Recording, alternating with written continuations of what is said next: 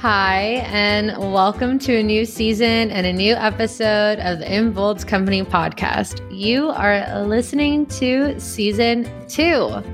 And if you don't know me, my name is Christina Gonzalez-Sander. Each Tuesday, I host no BS conversations with women of color about the intersections of race, identity, and our cultural upbringings with, well, everything else. And so we are ultimately a lifestyle podcast made and created for women of color to talk about everything from self-development, well-being, finances, spirituality, and entrepreneurship. You name it, we're probably going to talk about it. And I just want to welcome you to a new season and new conversations that I'm super freaking excited to share with you. I am so in awe of all of the amazing women of color that I've been able to meet over the past couple of months because of this podcast, because of our newsletter, because of the community. And I just want to say I appreciate y'all so much for listening to season 1, being here for season 2. And so no matter how you found us, whether you're an old friend or a new one, I appreciate you. I'm happy to have you here. And I can't wait to hear from you. And so I cannot wait to have you listen to this one. It is intentionally the first episode of this season because it is all about boundaries. As you know, if you follow us on the gram, we've been talking a lot about boundaries and self-care and taking care all throughout this year because I think it's really the number one topic on people's minds these days. And our first guest of the season is Dr. Kiona from How Not to Travel Like a Basic Bitch. If you don't know Kiona, she is an educator. She is one of the realest humans on the internet, and she travels the world uplifting marginalized voices and encourages people to travel the world mindfully. I know for me, I have learned so much since being connected with her over the past couple of years. And on this episode, like I said, we're going to talk about boundaries. We're going to talk about the internet, and we're going to talk about growth. What does it mean to learn and grow and give people the space to learn, grow, and change without canceling them? I think that's something that's super important. I think a lot of people have a lot of anxiety thanks to the internet, even though we do love it. I mean, I met Kiona on the internet, so it's going to be a good one. But of course, we're also going to talk about Kiona growing up as an Asian American in Hawaii and also how she continues to support Asian American Pacific Islanders in her work. So just want to say thank you again. I love y'all. And if you like this episode and you want to have more conversations like this and keep this podcast going, would love you forever if you left a review on iTunes, shared this with a friend, posted it somewhere, tag me. I appreciate you, and I'll see you on the other side. When I'm home, I don't really do anything. I get everything delivered, but I've been traveling a lot this summer. I'm not home. So I was I don't know what the scene is. Also, we live here. So I grocery shop. I don't go out to restaurants and shit, right? I don't do anything, if I'm being honest. Yeah, me either. So I was she was so what's the dating scene like? I was girl, I don't date domestic. I don't know. I don't date people here. Are you serious? Yeah, I was who does that? I don't date domestic. My husband's from South Africa. Yeah. And that's the one person I found at Barbarella's. He wasn't even from here. Yeah. So that's what I told her. But also, I don't know. I go, there's no one out because you're not supposed to be, really. It's technically, we're still on stay-at-home orders. But we are? Yeah. Are they really enforcing it? I don't really think so. No. This one guy who's trying to date me, he's a cop. And he was all the jails are closed, so what are we going to do? Yeah, they're he's we don't care about that. He was you'll be fine. So exactly. Wait, what's the best trip that you've gone on so far this summer? I really liked Idaho. I didn't think Idaho. You went to Idaho? Yeah. I didn't think Idaho was going to be so nice, but it was. Really? Just full of hot springs. Oh, shit. Have you posted about that yet? No. I've been on 11 flights, okay? 12 flights. And like, I'm fine. I've taken 2 COVID tests. Yeah. But I'm like, if I post all of that, like, it's just going to be a shit show online. People are just going to go after yeah, you. Even though like I take breaks in between. So like after one, I'll like quarantine, I guess, stay at home. Yeah. And then before I go on the next one, and interact with like new people. But people be too upset online. Oh, 100%. And I have a question about that later. But well, let's get into it a little bit. Okay. So I'm going to have you introduce yourself for people that might not know you. Who are you? So my name is Dr. Kiona. I am an educator, but I also like to call myself a public lecturer, a public educator, in that all of my lessons are streamed online for free because I believe that education should be accessible and free. And if our government isn't offering it, I'll offer it. I was born and raised in Hawaii. I now live in Austin, Texas. I travel the world spotlighting different cultures and uplifting marginalized voices while inspiring people to travel mindfully. My mission for the website and for the platform has always been to deliver education through travel, but in a very digestible, accessible way. So we're talking like Bill Nye meets Cardi B. That is, I love that. How Not to Travel. And I have taken education offline into real life, and I do study abroad for adults to Cuba, which is a 7-class, super packed 5-day study abroad in Cuba. And 71% of our vendors are Black. They are all experts in their field, professors, and they teach their classes, but in a really fun way. And all of the experts are really young because I'm also a really young academic. And so I wanted to uplift and pay really young professors and experts in their field. And we 100% support private businesses. So even within Cuba, which is a socialist country, we try our best to seek out entrepreneurs and those who freelance, and we contract them. I also use How Not to Travel to talk about Asian issues as an Asian person and try to advocate against our continual erasure and marginalization, including within the social justice space. And I try to highlight issues that affect Asian and Pacific Islanders on a daily basis. So that's what I do. I was like, that's amazing. And yes, that is what you do. And I know that you do other things too. And we'll talk about it. I was like, if you don't know Kiona, you can check out How Not to Travel Like a Basic Bitch on Instagram, even though I know you don't really like Instagram. I don't really like Instagram. But yeah, it's a necessary tool. Yes, necessary tool. So, okay, I have listened to a bunch of podcasts that you've been on. And I know that you started this after you studied abroad in Spain. And you were just traveling with your girlfriend, right? Yeah. We're just like, oh, this would be kind of funny to do. And I want to know, like, at what point did you transition from it being like, this is like a fun thing to do, to start really uplifting like marginalized communities? Yeah, that's a really good question. So my best friend and I were traveling every month to like literally on Spirit Air. Like, what is anything under $100? We're going there. Yeah. Because we were broke and we still wanted to, travel. So we started doing that every month, and we realized that they were like, quote unquote, basic bitches that we defined as basic bitches. And we were like, oh, we don't want to hang out with them. So we wanted to start a blog, because like all the blogs online at the time are like, oh, you should go to this spot or that spot. And literally it's just like a bunch of like basic bitches who I never would ever hang out with. And so we ended up finding like different places to go to that interested us. We're all very interested in like education and learning and from local voices and expertises. And I wanted to create a blog that uplifted those voices. But in the process, I think when I hit maybe 10K followers, I was like, yo, I am 100% one of them basic bitches because I'm not passing the mic. And it would just be like me, if I'm going to go to Cancun. What is there to do? What do I think is cool? But like, I'm at the end of the day, a tourist. And like, I have no idea what like locals would want me to do or how they would want me to interact. So I realized that I had to take a step back and not talk about what I want, but more about like what they want.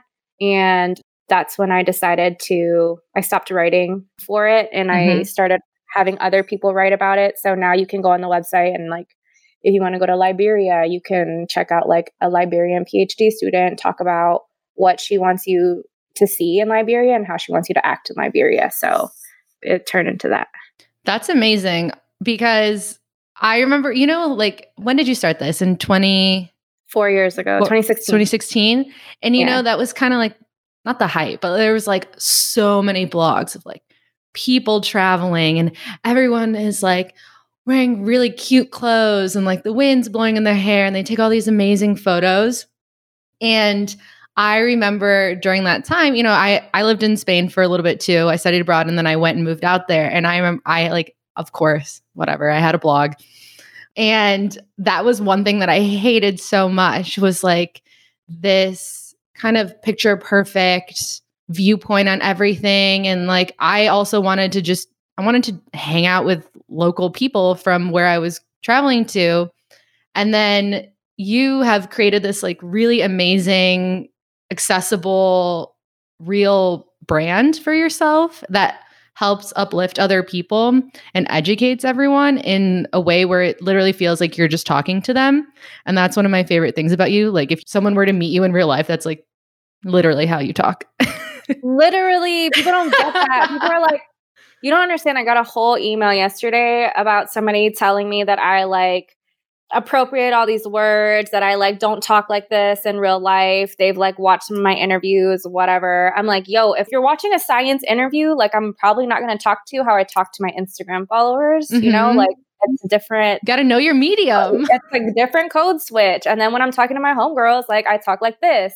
And so I kind of was like, you're a stranger at the end of the day. You don't know how I talk, but if you were to meet me in real life, it's exactly the same. Like exactly the same. You are not any different online than you are in person, which is again, something that I love about you. And I mean, I know that we've talked about this before too, is like, you have a lot of haters. You get a lot of trolls. Obviously, you talk about it openly too, but what keeps you going? Like, how do you block that out? You have so many followers now too. So I feel like it increases as your follower count increases. Every day. And the trolls get like more and more intense. But one, I'm petty. So I really like making people mad. So like, I don't think that they know, but they actually fuel me. I'm like, oh, you hate my presence? Let me post another thing. Yeah. But I also feel like a lot of this has to do with, and maybe this is just me thinking this, but I feel like it is threatening for Asian women to show up authentically and exactly how they are without dimming themselves, which is very common. I feel like with even when I talk to like my Asian friends, like when we're around each other, it's like they don't dim themselves at all. But in public, they're expected to behave a certain way, or people will question how they speak or how they challenge or what they do. And it decreases their chance of showing up in an authentic way because they know there's all these societal expectations of how they're supposed to show up. And even my mom will be like, maybe you shouldn't wear red lipstick to work. Like you're drawing a lot of attention to yourself. Like maybe, try to blend in. I'm like, no, honey, I have arrived. Yeah. Well, there is that like, Asian women are quiet and they're like agreeable, and that's very different than what people, I think, normally view. I mean, I have never been very quiet. No one. Okay, none of us Asians are quiet. I don't know where that even comes from. I have no idea where it comes from. That's basically what I'm trying to say is like, I don't get why people think that Asians are quiet, because I've definitely gotten that before. Like, wow, you're really loud for an Asian girl. And I'm like, what? I don't know what that means. Like, where did you get that? Yeah, for sure. So basically, I think I get a ton of trolls and haters because like I literally show up unapologetically and authentically. And I feel like I've gotten more and more confident as the years gone on to like stand in my truth. And that people have never seen that before. And they're like, why is she allowed to have all of this confidence? And why do people follow her? And why are we supporting this? And I'm like, why are you mad? It's a good question. Why are they mad? I would never spend that much time berating anybody. You know what I mean? I'm like, yeah, I don't have time for that. Like, I have other things to do than deal with this. Yeah, for sure. Like the amount of times like people will question like my speech patterns or what I wear or like what I'm talking about. I'm like, would you ask this to like a Black woman?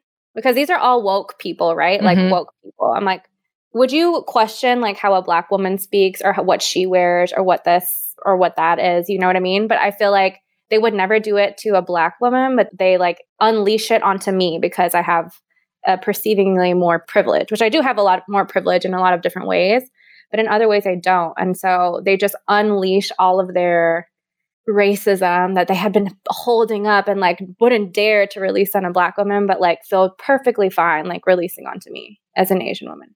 That is the vibe that I get. I just don't understand it. I mean, you have had to create such a strong mental, like, I don't know, fortitude. Is that a weird word to use for that? But you know what I'm saying? Like to get all of that, because I'm sure your DMs blow up, your comments blow up. And I know that you authentically interact with everyone online, even despite how many comments and stuff that you have. I mean, you've literally always have responded back to me. So I know you got to sift through all that shit and look and look. So what are some of your boundaries? That's a really good question. Yeah. So if anybody attacks somebody within the comment section, it's a block. People can attack me, but it's a safe space. So I don't want anybody to attack each other. I think that's weird. If you want to have productive dialogue, I'm down for that. But as soon as it gets into like the shame and blame game, I'm like, this is not a conversation. This is just bullying. And I'm not down for that.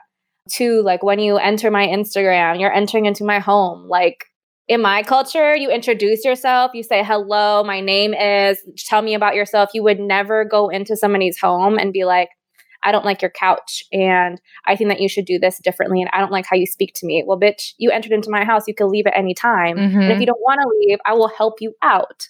And so I have rules of engagement and that like we're not going to start our relationship off on criticisms. And like you're also a stranger to me. I don't need to take your criticisms to heart and I don't need to listen to them. You're not entitled to my time. And so and nor are you entitled to my space. And so I have rules for dialogue and how that goes down when it comes to talking to me and talking to others on my platform. And questioning people's experiences and identities like are not allowed either. And those are the rules that I pretty much have for myself and my hardline boundaries. And I also have hardline boundaries on when I respond to things. So a lot of times people will be like, why haven't you posted about this? Or can you post about that? Or can you throw up my GoFundMe or whatever? I'm like, no, and no. Like if it's something that I can't take on every single injustice in the world and I can't take on every single person's GoFundMe, especially if we don't have a relationship. The first time you messaging me is like to ask for money, like a definite delete. Yeah. But with people that I have been around, I've built relationships with them. We interact, as you said, like I interact with every single person that comes through. So and to the point where like, I know you kind of like, I don't know you, but I know you. We've interacted enough. I know your ID name. I know your, I know you got a divorce last year. I know you got 2 kids. Like I know all that stuff because I've interacted with you over the years. Like I know you lost your job. You need a fundraiser. All right, cool. Like you part of my fam, my How Not to Travel fam. So that's another thing is like, if you're willing to invest into me, I will also invest into you. But without that relationship or connection, that's just not going to happen. Yeah. You can't just go in on someone like that, like super hot. Like, no. I don't like any of the things that you do. And you're right. I think that what you said before is like, you wouldn't just come into my house and start critiquing everything. That'd be rude, wouldn't it? And that's one of the things about Instagram is like, if you're coming into my space, you don't actually have to be here. And so if you don't want to be here, then go to a different page. Like, yeah, exactly. So like, and obviously there are probably there's things that you post that you're like, this is probably going to be controversial, or like some people are going to have some shit to say. And I saw in an article that you were like, I have to mentally prepare for those moments. And I think that is also just another indicator of how intentional you are with how you run the community. And like with how you interact, and since like you put your mission first, which is to uplift other voices, other marginalized voices, like what has been something else that you've learned to do over the time that you've had How Not to Travel Like a Basic Bitch? Like, what's a important lesson that you've learned over the years? That's a really good question. And I think the number one thing that I've learned and I've encouraged other people who manage large platforms to learn is discernment. It's really hard to talk about the topics that we talk about, present on, really controversial subjects, but things that get dialogue started. And if we don't talk about them, then there's no change, there's no learning. But within that, when you start talking about controversial topics or topics that just like, I don't even want to call them controversial. They're topics with nuance. And I know the internet hates nuance, and I know the world loves black and white, but I don't exist in a binary, and neither should the world.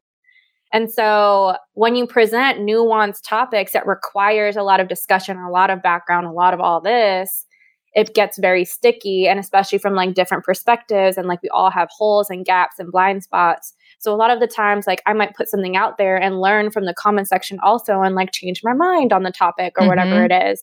But that's always open. And I've always been open to changing my mind, learning new things, being held accountable, all of those things. However, there are people, many, many, many, many, many people online who struggle with mental illness, who struggle with insecurity, who have trauma-triggered responses. Just reading my paragraph will trigger something inside of them that makes them take out all of their anger that they feel towards someone else or a subject onto me. And it is disguised as accountability, but it's not accountability. It's just you having a trauma-triggered response and you not being able to let that go, and you needing to handle your healing outside of the internet and definitely outside of me. And so it's been a process discerning like actual accountability. Like, am I hurting somebody? Am I erasing somebody? Am I presenting information that isn't complete? Right. And then also managing people who are unstable, and whether or not that's true accountability or them taking out their unhealed trauma on my page. Okay. So that's been huge for me to learn. And now it's actually really easy for me to spot that I'm like, okay, this person is like, especially with COVID-19, like the comment section is like more volatile than ever, because I feel like people are sitting at home, with their depression, their anxiety, all of these things, which is all exacerbated through current circumstances.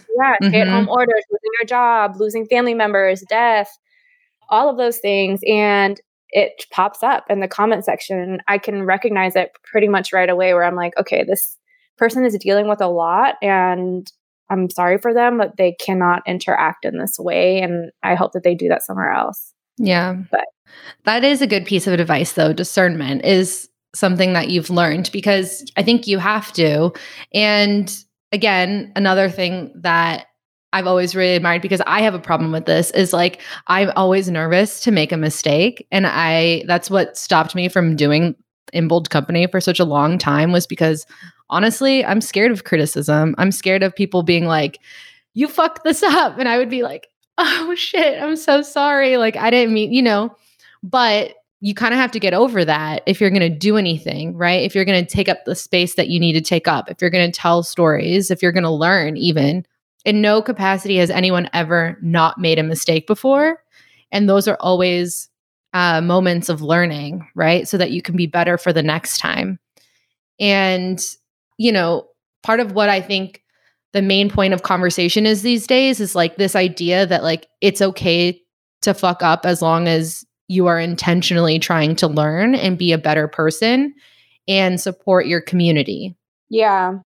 But my issue with online is like things happen so fast. They're like, do better, do better. Are you willing to give people time to do better? Yes. Are you willing to give people time to learn? Because people like demand an apology, demand this. And I'm like, no, because that's not authentic. If I was to apologize tomorrow, sure, I would mean it. But it doesn't mean that I learned anything. You're right. And like a lot of the times it's like, well, not only do I want to apologize, I want to make it better and I want to find a solution so this doesn't happen again. And that takes time. And people aren't forgiving or willing to give the time. They want like an immediate satisfaction. And I'm like, that's not how accountability works. And that's not how doing social projects like this, like community projects, like take time, collaboration. It's not just your time, it's other people's time, money, like people willing to educate you. things like that, where it's like, you can't just, like, to give you an example, I misgendered someone once. Actually, I misgender people quite frequently. And it's something that I need to do better about. And I know that. But the first time I had come into it, I had misgendered this person and they called me out, like did a whole video about me. Oh my gosh. Said I was transphobic. They asked, for money for it, all of these things. And then they immediately demanded an apology. And I was genuinely sorry, but I wasn't like, they were really mean about it. And I was like, I get I hurt you and I'm sorry about that. And thank you for letting me know. And I actually went on a whole research field day on like gender pronouns, what those are, when did they come up? Because this was like 3 years ago. So I had no idea what even were pronouns really. I didn't know what they, them was. I didn't know what the trans flag was. Like all of these things I didn't know about. And I educated myself after they canceled me. And then I enrolled myself into a gender, like a practice class. So like practicing with one of my friends who's transgender on like using they, them pronouns, which was difficult for me because I was like struggling with the grammatical complications of they, them. Yeah. And so practice to integrate that into how you speak. If you've been speaking for a certain way for a really long time, you can't just turn a light switch on and learn that stuff overnight. Yes, exactly. But like, again, like it took time for me to educate myself. It took time for me to pay a transgender person to like practice with me. It took time for me to like even set up that class. And it's something that I have like, am trying to like continuously work on it. And that's another thing. It's like not just a one-time thing. It's like a forever thing. Like now that I'm conscious about this thing, I'm going to forever have to practice and need to incorporate that into like my everyday practice. So I was like, yes, I can do this, but also like this took time for me to like really correctly address. And I didn't feel like I was given the time. And I understand hurt and I understand anger, but also like, when do we not have empathy for other people to the point where like you jump from like accidentally, unintentionally misgendering someone to like, I hate you and I like am intolerant of you. Like those are two different things. Well, you would never do that in a friendship, right? And I think that's kind of how people should look at these things is if I'm going to bring a problem to you or like to anybody, especially someone that I love, if you really want them to do better, you don't just start like throwing hate at them super hard because that, first of all, that doesn't really make people want to be better. It kind of like triggers them to be like, fuck this, like what? And you have to give people the time to learn if you really want it to be something that's sustainable, right? Not like quick fix. It's like, if you look at brands now, right, that are getting called out, you don't want them to just post up an Instagram post that says, oops, I'm sorry that we did that. You're right. Like, we need to do better. It's like, you don't want their fake shit. Yeah. Like a statement is just a statement, but like, what are you doing about it? You want like action. Yeah, exactly. So like even with this, like from that one call out, which like also could have just been like an email or a comment or whatever, but it turned into this like huge thing that, like a campaign. A whole campaign against me that was actually really, really hurtful because I never would want to or intentionally do that. But I understand like intention is different than impact. But like since then, like I've organized an entire like LGBTQ plus trip to Cuba where all trans people were sponsored. And they're like doing a drag people show, the first ever in Cuba for Pride 2021. Oh my gosh, amazing. Yeah. And so it just takes time to like collaborate with the drag queens, have meetings, talk about pronouns. How are we going to interact with each other? Especially like in Spanish, it's very like gendered language and like English is not. How is that going to work out? These are all meetings that I have now because of that moment, and like trying to do better. But like, you know how long it takes to have like government meetings with Cuba, drag queen meetings on Cuba side, as well as American side, like hiring somebody to host, getting sponsorships, all those things take time, so much time, effort, contact, networking, like all this stuff. And I'm like, and that person that called me out isn't even checking on me today, right? They're not even checking on my growth. They're not checking on what I learned. They've never reached out to you ever again? No, I'm blocked. Damn. But that's what I'm saying. I'm like, Are people actually using Instagram for like true accountability where you see somebody through their growth? Or are you just using it to unload all your trauma and get upset and then leave and not even like see the damage that you left behind or the production that you left behind and what happens? It's like a toxic relationship. I hate that. That's like the thing that I hate the most right now on Instagram is that like people don't give people space or time to improve, but are so quick to call you out. So discernment on whether you hear from my growth or you only here to take me down. Everyone take a pause and think about that for a hot second. No, I think it's great. I mean, honestly, you've done so many podcasts and interviews on like travel, and that is amazing. So I know people can go find that information, and I will happily link in the show notes like other interviews that talk about that stuff. But part of why I wanted to have you on was to talk about all these other things that actually happen within your business and the way that you have How Not to Travel Like a Basic Bitch that I feel like maybe you don't necessarily address all that often, but are still really intertwined with like who you are and where you come from, you know? And so like, obviously when you're little, you don't think, you know, one day I really want to have an Instagram like platform and educate people on travel, right? Like, what were you like growing up? Like, have you always been like outspoken and like interested in education? So it's funny you say that because one of my friends from high school left a comment yesterday or 2 days ago. It was like, yo, I feel like no matter how many followers you have, you never change. Like you're still the same person. Like when she met me when I was 14 in high school, because I just literally don't care. I don't know. But I would say like, again, if you ask my mom, like she would take me to the library all the time and I ended up reading all of the children's shelves. So like there was like no more books left in the library for me to read as a kid. And like I would be in church like doing like workbooks. And so I would like run out of workbooks to do that we were really, really poor. And she was like, I can't keep up with this child. So education I've always been interested in learning. But I also have, and also I want to like shout out to my mom because she's always empowered me to like be outspoken. I think she wanted me to be everything that she was scared to be. And because like her generation, when she came from Korea, like she was like assimilating, right? And she had to like, and she already stood out, you know, in school. She was like the only Asian person. And like, we were again, like very poor. So like, you know, our clothes aren't the nicest and she already looked different. And so when she had me, I think she was like empowered me to like be able to take that on. And I guess it was successful because I literally don't ever care. Like I definitely care about what people think who I respect. I'm like, okay, I respect your opinion.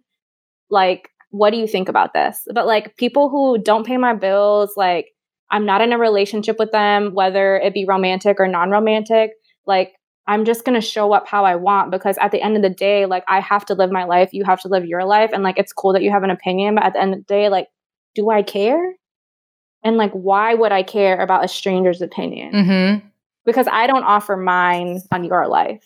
Right. No, definitely. You know? I mean, I like what you said about how your mom maybe like empowered you to always be like yourself and have your, you know, have a voice and use it in that way because she didn't have that coming to the United States. Because did she immigrate to Hawaii first?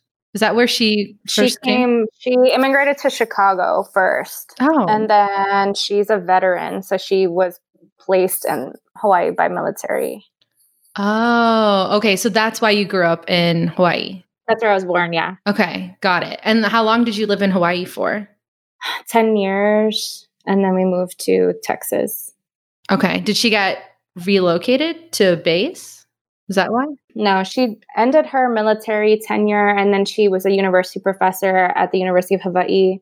And then my dad lost his job, so we had to relocate because Hawaii is really hard to survive on a one-person income. Yeah, it's expensive. Super so expensive. I remember I went for a family friend's wedding with my mom back in like I don't know, I was turning 16, like 2008. I don't know. Can't do math. But I remember we went and like the first thing that I noticed was that like a Burger King burger was $10.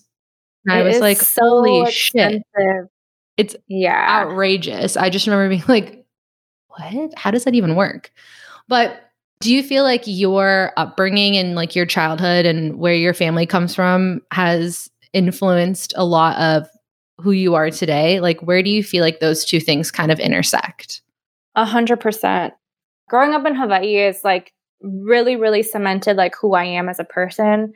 So like growing up there where everyone's brown, everyone has not everyone, but most people have like some sort of Asian mix. Mm-hmm. And growing up with people who looked like me and were also brown, and like it was cool that you're brown or very accepted. Like the tanner you are is like, oh, you've been going to the beach, you've been going surfing, you enjoy your life outdoors. Mm-hmm. And so I've never, which is something I feel like a lot of Asians struggle with on mainland USA, is that like they're like always like wanting to be lighter or white or whatever. And I'm like, I never had that experience, and I'm definitely not ashamed of like my skin color or whether or not I'm Asian. I've always been like super proud to be Asian. I've always grown up in a culture that like ate Asian foods and like embraced Asian culture and embraced Asian holidays and all these things. So it's not, I was confused moving to mainland because I was like, what's wrong with y'all? It's so different. Yeah. So I never had those insecurities that I know like a lot of Asian people do, especially if they're adopted into white families. Like, I'm like, I don't relate. Mm-hmm. And also in Hawaii, you are so ingrained in Hawaiian culture. So like, you really, really learn how to respect the earth, respect your elders, respect community over individualism. And that did not exist on mainland. So I was like, you know, like before you enter the water or before you pick a flower or before, I don't know, like literally anything, you like ask permission. And you also want to be cognizant of like, if you're going to take, then you also need to give back. So that's a big thing in Hawaiian culture is like, okay, if you are picking a coconut, are you going to replant the seed? And that's something like I grew up doing. You know, my dad and I would go for road trips. We would eat from the land and then plant. And then coming here, that's just not a thing. No. And then there's so many rules around like land, like you can't forage, you can't pick like fruits off of people's trees. I'm like, oh, in Hawaii, like you just go outside and there's like a lychee tree and that's your snack. You know what I mean? And so it's just been really different to like have all these rules and like, you can't do this, you can't do that. When like literally we're supposed to be a community and we should all exist together and take care of the land and each other together. And that's something that I've brought to like the How Not to Travel community. I feel like 100%. That, like, we take care of each other and like whatever we give, but like I also like take. So whatever I'm taking, I'm giving back usually. Mm-hmm. So that's all like Hawaiian. I got to shout out to all the indigenous Kanaka out there who like, that has always been my like train of thought because that's what I grew up in. That's so beautiful. Like I love that concept of, and it makes me sad when I think about how that isn't necessarily, that's like not a thing on mainland. It's just not, you know? And I think I have seen though that lots of people, younger people, are kind of moving toward that mentality, right? There's been a lot of talk about being about community versus individualism, because it's true that when you uplift the people around you, like everyone's getting better, you know, like everyone's uplifted. And I don't know the answer to this. I don't know if you do, but I'm just wondering like, well, actually, no, I do know what the answer is. I was going to say like, where did that idea come from? Because like, that's how it is in Filipino culture too. You know what I mean? Like it's all about family. It's all about like the community, the people around you. Like if one person needs help, like you're helping them, right? That's very part of our culture. And I already know the answer is like capitalism and white supremacy. So I already answered it. I was like, wait, what? Because that's kind of, you know, not the same as how you grew up, but similar in ideology of like, you know, you support the people closest to you, and it's just not the same for a lot of other people, you know?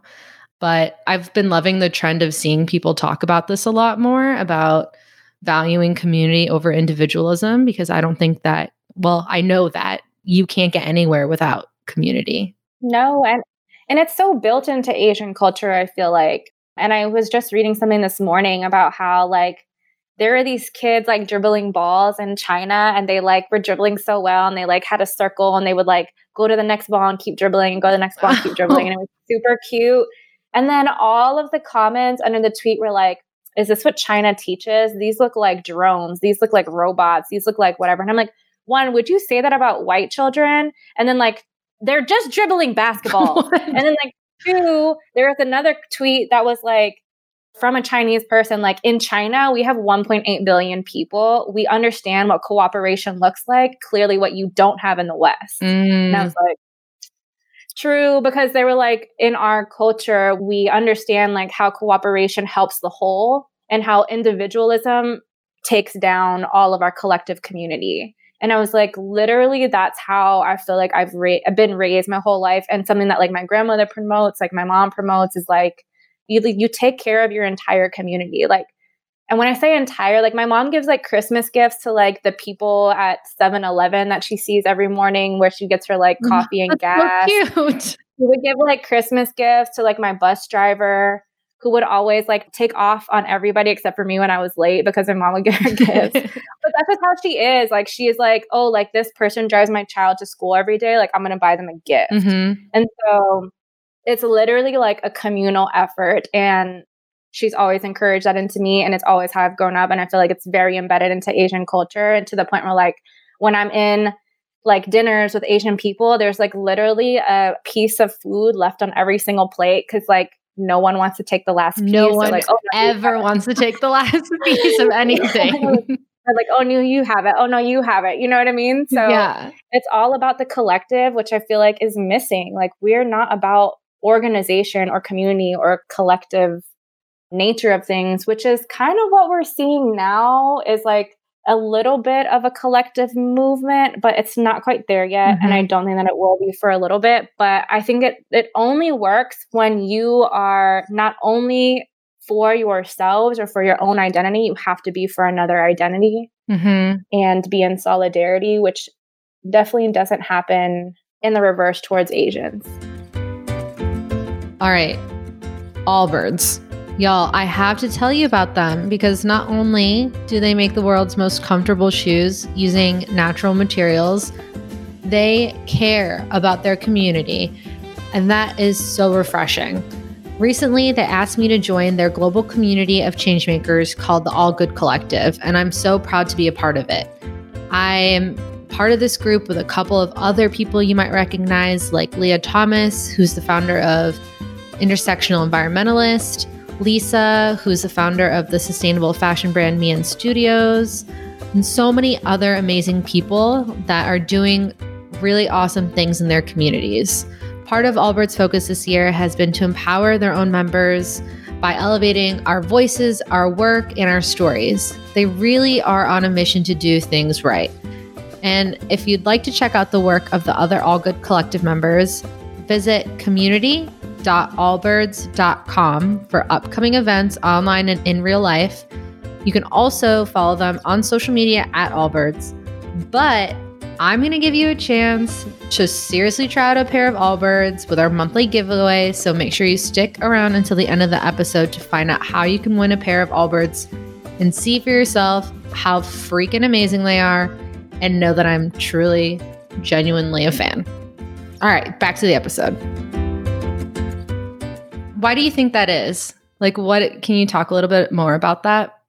I think that model minority myth has been beaten into everybody's head, even though like myth has been disproven over and over and over again. Asians are invisible in society. They aren't on any news headline.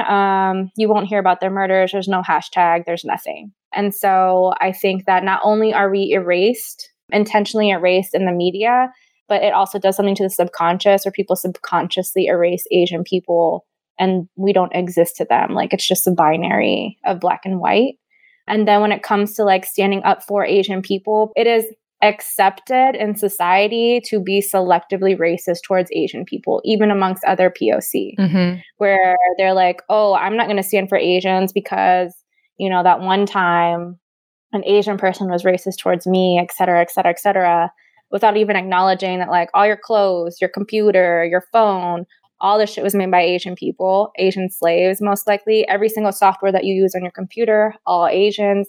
People that service you are in the service community, whether it be like janitors, sewage workers, nail salon workers, whatever. Like, you don't recognize that they're Asian, but we're only 5% of the population, but like you can see that they are working these jobs, and a lot of them are undocumented. So they pick up jobs that have no security.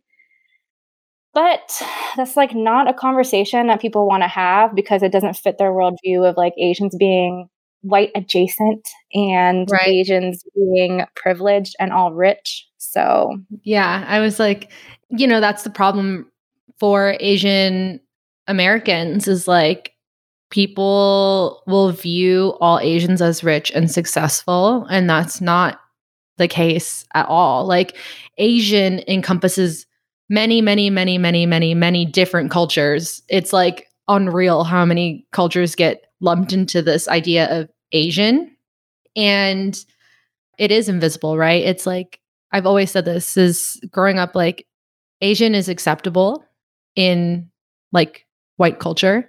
But the second that you do something to piss somebody off, someone's down to fucking just call you out on your Asianness and tell you that you're, whatever word they want to use and tell you that you don't belong or what have you, right? And it's like almost shocking because I think if this has ever happened to you, which this has happened to me many times, is like you don't feel necessarily like you belong, but you feel okay until something happens when you're like, whoa, I don't belong here. And you just made it very fucking apparent to my face that I don't. Yeah. I don't know. It's just, I wish that the world wasn't like that, but it's also shaped by media, right? Like the idea that those stories aren't told ever. Like what all the Asians in the world had like a total like breakdown because they were so excited to see the main characters and like to all the boys I've ever loved before be like the main like girl that gets the hot guy. You know what I mean? Like it was like mind blowing to everyone to see something like that because it stuff just doesn't happen. Yeah, for sure. Like how important it was for Crazy Rich Asians to be made. Yeah. Because I didn't realize I had never seen a movie with an all Asian cast. I had never, ever. That wasn't talking about like, okay, like the Joy Luck Club. That's like probably the only other thing. It was literally the only one. I've done the research on it. Like, oh, exactly. And then, but this is like not anything to do about being Asian. It's just like a love story, which I love. Same. And I'm like, why hasn't, I didn't know how badly I needed it until I saw it. Oh, same. I cried. Oh, me too.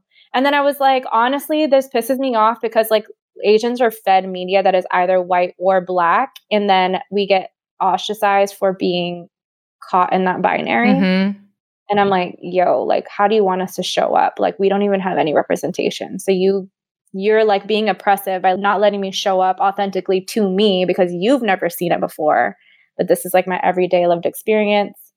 And I also wanted to share this quote from this Asian philosopher. He said, "Here's a nastily inconvenient thing I've observed over the last few years. When white people's anti-racism is trauma bonded with Black and dark-skinned people and based in survival responses such as fawning, their underlying frustrations from the self-collapse is often unconsciously displaced onto Asians as people who don't have to be treated with the same self-introspection of program bias or regard for the other's racial culture experiences. For example, Asians become a default pressure valve. White people can let off steam and not have to do so much vigilant checking of themselves." And that's how I feel like Asians in the workplace are, is like, oh, you can't be racist to these other identities, but we could totally be racist towards these Asian people. And honestly, like proximity to whiteness is violence to me, which is why I don't really work in white spaces at all anymore, is because it was so violent to my existence that I was like, I don't want to work with white people or put their future into my hands. I don't even care for them to be my clients. I just don't want to. Of course, now, like I work with white people who are cool and woke and awesome, but that's because I get to choose who I get to put myself in. So often Asian people like work in corporate and then are just beaten down, but you would never see it because it's not in like the obvious way. Yeah.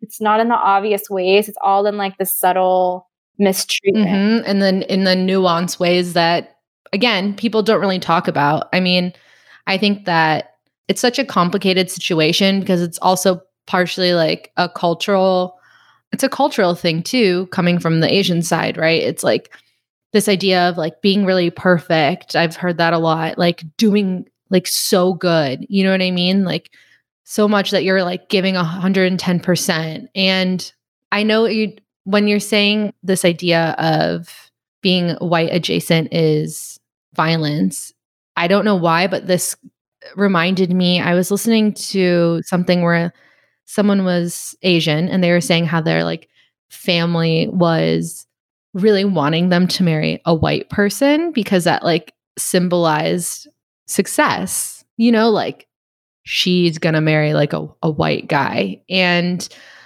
I don't know why this like kind of connected me to this, because I know you're half, right? Your dad's from Korea and your mom is Korean. And there has always been this idea in Asian culture as well that like being white adjacent is good. Like for older generations, like that's kind of what they also saw as success. So it's like this weird cycle that I think our generation of Asian Americans is trying to break of that mold and the idea of what success looks like in comparison to whiteness, and how Asians can really just step into the fact that they're Asian and just be Asian. So I think what you're referring to is something a lot more complicated than we think, because like if we talk about the military complex in Asia and American imperialism in Asia, British imperialism in Asia, you're talking about like the glorification of whiteness through war that then transferred onto America. And also these are all people who offered Asian women, freedom from war that they freaking started. And then they come to America and they see that white people are on a hierarchy. And so why would you choose not to be at the top of the hierarchy? So especially when you're already beaten down, people don't understand you. They don't like think that you speak English, like all of these things. Or like you're literally bought by white people because China and Korea have been like the number one most adopted country where the most adopted children have come from. And so all of these Asians are growing up like, tens of thousands of Asians are growing up in white families, and like, and then those people go on to like interact with other POC and they grew up like entirely white, but are Asian. And no one stops to question like, why are there so many adopted Asians in the world, in the United States? And it's like literally because they were all bought in their home countries by white people. You know what I mean? And instead they like blame them like, oh, like you're just like want to be white or whatever. I'm like, how do you not like hold space for what happened in our countries and why we're even in this country? But I guess that also has to do with like ignorance and how the public school system like further never discusses Asian people. But also I feel like a lot of Asians don't date white. Like I don't, your husband isn't That's white. True. My old There's hella Asians. Though. Yeah. Sorry. I was like, I'm whispering that because he's at home. I'm just joking. Well, all my girlfriends like don't date white. So I don't know, because it's not really in my circle. In your like, sphere. Yeah, like we're not dating white men. So I don't, or white people. Okay. Well, I'm glad that you said something, because I feel like mine's on the opposite. Like it's different. And I think it's because of, it's always because of where you grew up, right? It's like if you grow up in predominantly white neighborhoods, chances are, as an Asian person, you're probably going to date someone that's white, unless you move into an area where there's like more diversity, right? But it's all based off of like environment, experience, where you live, who you hang out with. All of these things affect the way that you grow up and your experience and how you move through the world. And also, I think how you can follow your curiosity, right? If it's like you've never really been around lots of BIPOC, it's like that might be something that you seek out. That's what it was like for me, or, what have you.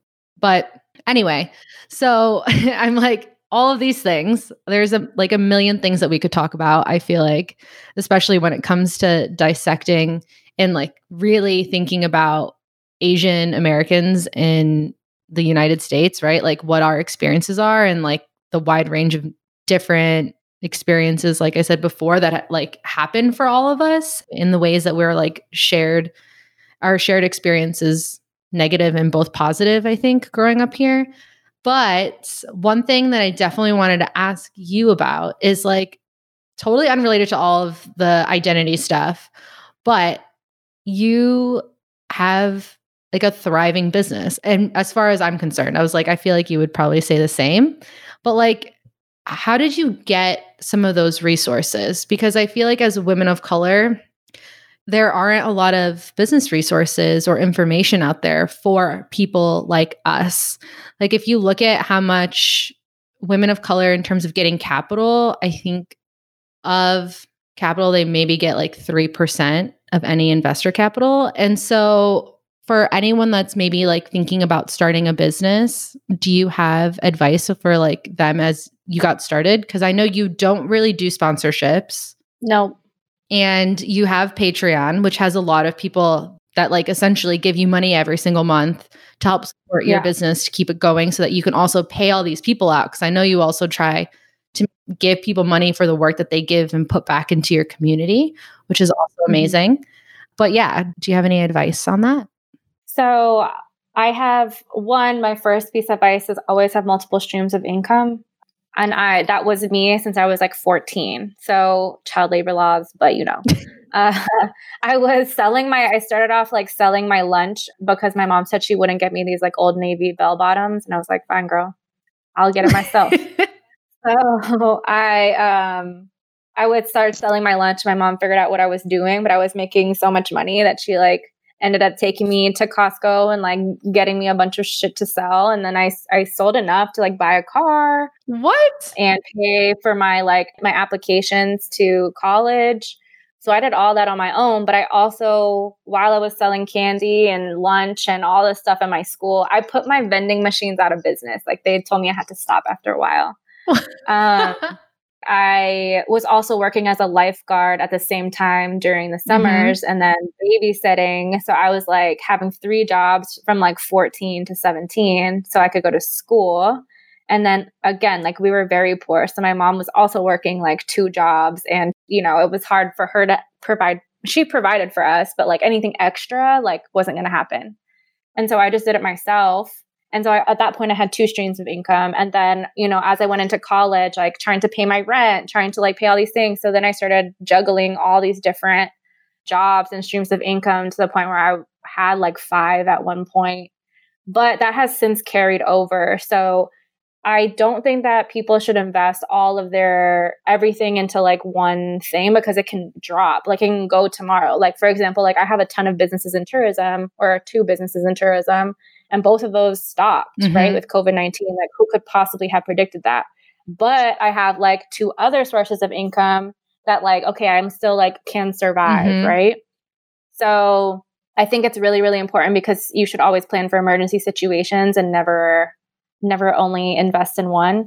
My second piece of advice would be don't start a business with debt. And I know that's hard for a lot of people, but I didn't start off fully being an entrepreneur, like not working for the man until I paid off all my debt. So I paid off I think my school loan was like $36,000 and I paid it all off and I like saved for 10 years, paid it all off in one check. And I was like, biggest check I ever wrote. But I was like, okay, now I feel like I'm not like, no loan shark is going to come after me. If whatever mistakes I make is going to be with my own money. And then, I can deal with that. But I didn't want to have like the banks after me and it for to mess with my credit. So I would say don't start a business if you still have debt. And if you're going to go like full on 100% entrepreneur on debt.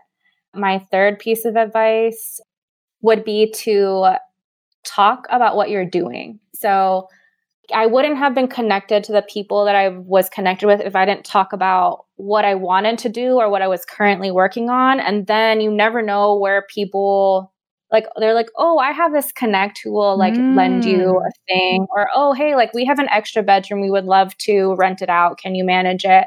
Or actually, I'm an investor. I would love to invest into your project. Like, I didn't know that, people don't talk about money like that. And so when I started discussing my ideas out loud, because I feel like people are scared that they're going to steal it.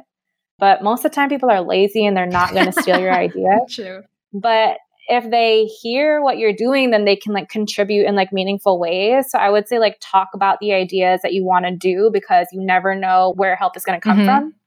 And then I try not to have high startup costs when I start a business. So you shouldn't be investing like so much money into it. Start off small and then expand. I feel like a lot of entrepreneurs start off like with this huge, big idea. And I'm like, you didn't even test it. You didn't even try it. Like, for example, I had a consultation meeting yesterday with somebody who wants to do like property management, and they like have 10 properties. I'm like, how you have 10 properties and you didn't start off with one? How do you even know if it's working? And when I ran her numbers yesterday, I was like, child, you were not making any profit and putting in all this work. And I was like, you need to scale back. And so I think a lot of people go in with like intention to make a lot of money, but don't test out your business model. And so I would say start small. And even though it's not fast, fast money is usually not good money. So like starting small or starting like testing it out to like work out all the kinks and you not lose a lot of money is really, really important. And then my last piece of advice is actually my mom's advice. And she said, any mistake that you made in business is cheaper than business school. That's so true.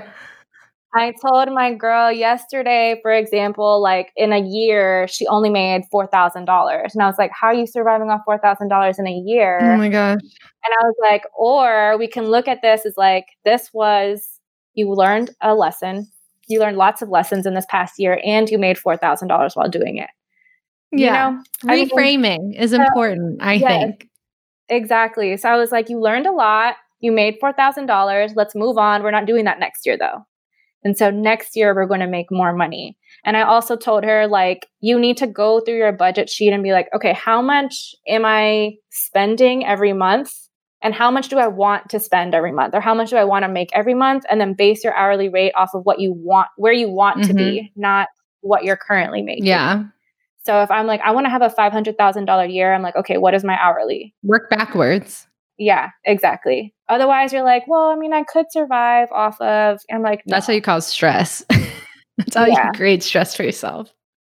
No. So those would be my pieces of advice. I think that's great advice.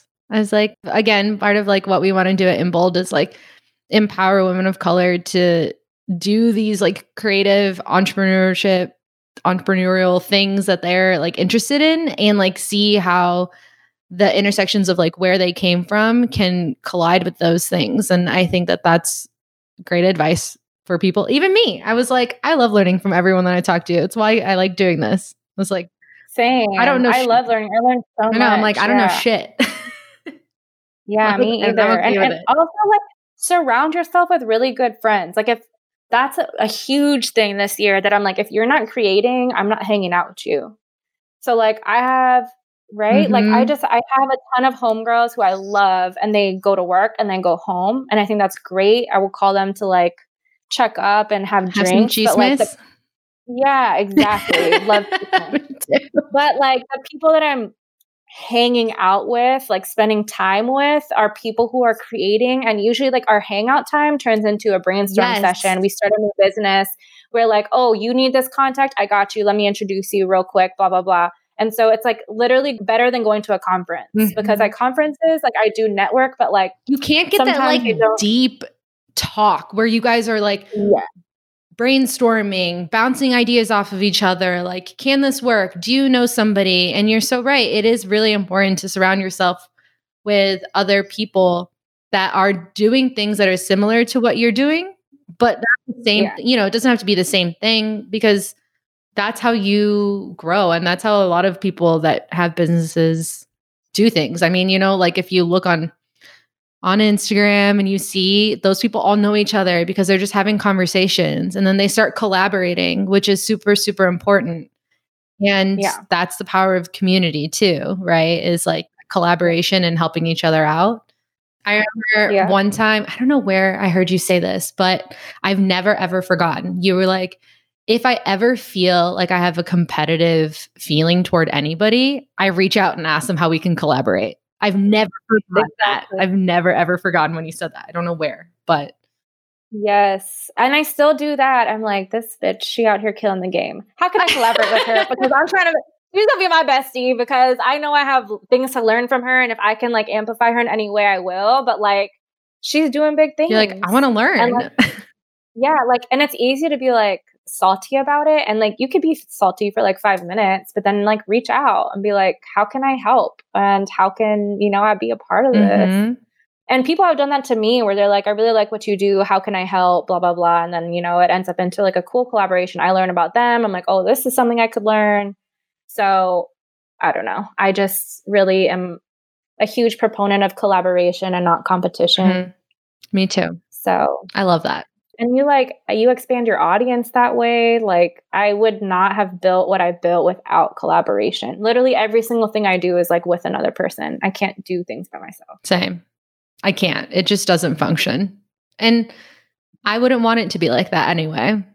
No. Also, like, it's awesome to meet with, like, I'm like, okay, I have a meeting with Christina to like write this book. It's really annoying to write this book, but it wouldn't get done if I wasn't meeting with somebody, Like, I need an accountability Yes, I was about to say that accountability is so important. I'm the same. I'm literally like, anybody want to work? Anyone want to do something? I'm like, it just makes things so much easier. And I feel like it comes back threefold for you, 1,000%. I agree. Yeah. So is there any way that we can support you since we're talking about that? I was like, is there anything that you're offering right now that you want to share and like shout out? I'm like, do it. And then we'll link it in the show notes too. I'm like, you tell me what you got going on. You could follow me on How Not to Travel Like a Basic Bitch on Instagram. You could subscribe to my Patreon. A lot of that money ends up going back into the community. Like, I've supported so many people with Patreon dollars that I don't publicize because I don't know. It feels weird to like, people are in really hard situations right now with COVID-19. So I've been trying to like spread the wealth without like dehumanizing them. So yeah, subscribing to the Patreon helps me help others, and also like helps me, if I'm being real. Yeah. And I just wrote a book called Tales of Horror and Happiness and Hospitality. You can find it on Amazon. And that is about how I started an Airbnb being a broke girl and how I've since expanded to like multiple countries and help other people start their businesses. And you can also, I have a podcast, How Not to Travel Pod. And then we're coming out with our second season next month, which will be highlighting some Asian hate crime situations. And it will also be translated to Spanish at the end of this week. Cool. Yeah. Yay, that's fun. Yeah. And also, like, my book will be translated into Spanish by December. So we've been trying to make sure that we have higher reach with our languages, because kind of got to decenter English sometimes. No, that's amazing. Plus, people get access if they can't read English, which is amazing. More accessible. Exactly. Accessibility is so important, especially like for people who didn't have access before. Like, accessibility is such a forefront thing on my mind. Like, okay, who can access this? Who is not accessing this? And how can I make it more available? That's Kiona's 6th business tip. Yes. That's the other one. I was like, no, that's great. In my mind, I'm like, could I translate stuff into Spanish? I was like, Yes, you can. So there's my answer. She gave it to me. Okay. And so lastly, are there any other women of color inspiring you right now that people should go and check out and learn from? Yo, always. Like, always. I'm so inspired by women of color for like being at the bottom of social hierarchies and still consistently showing up every single day, working double, working triple, building businesses, uplifting each other, having a whole ass relationships with partners, uplifting them, taking care of kids. They do everything. And they still look good in photos. I'm like, how do you look this good? So I would say the person I'm really, really proud of right now is my friend Marty San Diego on IG. She just came out with a book called the Green Book, ABC Green Book, I think it's called. But basically it is I'll get you the info, but it is a book that highlights Black-owned businesses all over the world so that it's easy to support those people when you travel. And you know how much work that took? That took 2 years of work, research, all of that stuff. So I'm happy that like she was like, I see something that is necessary, therefore I'm going to fill that void with a solution.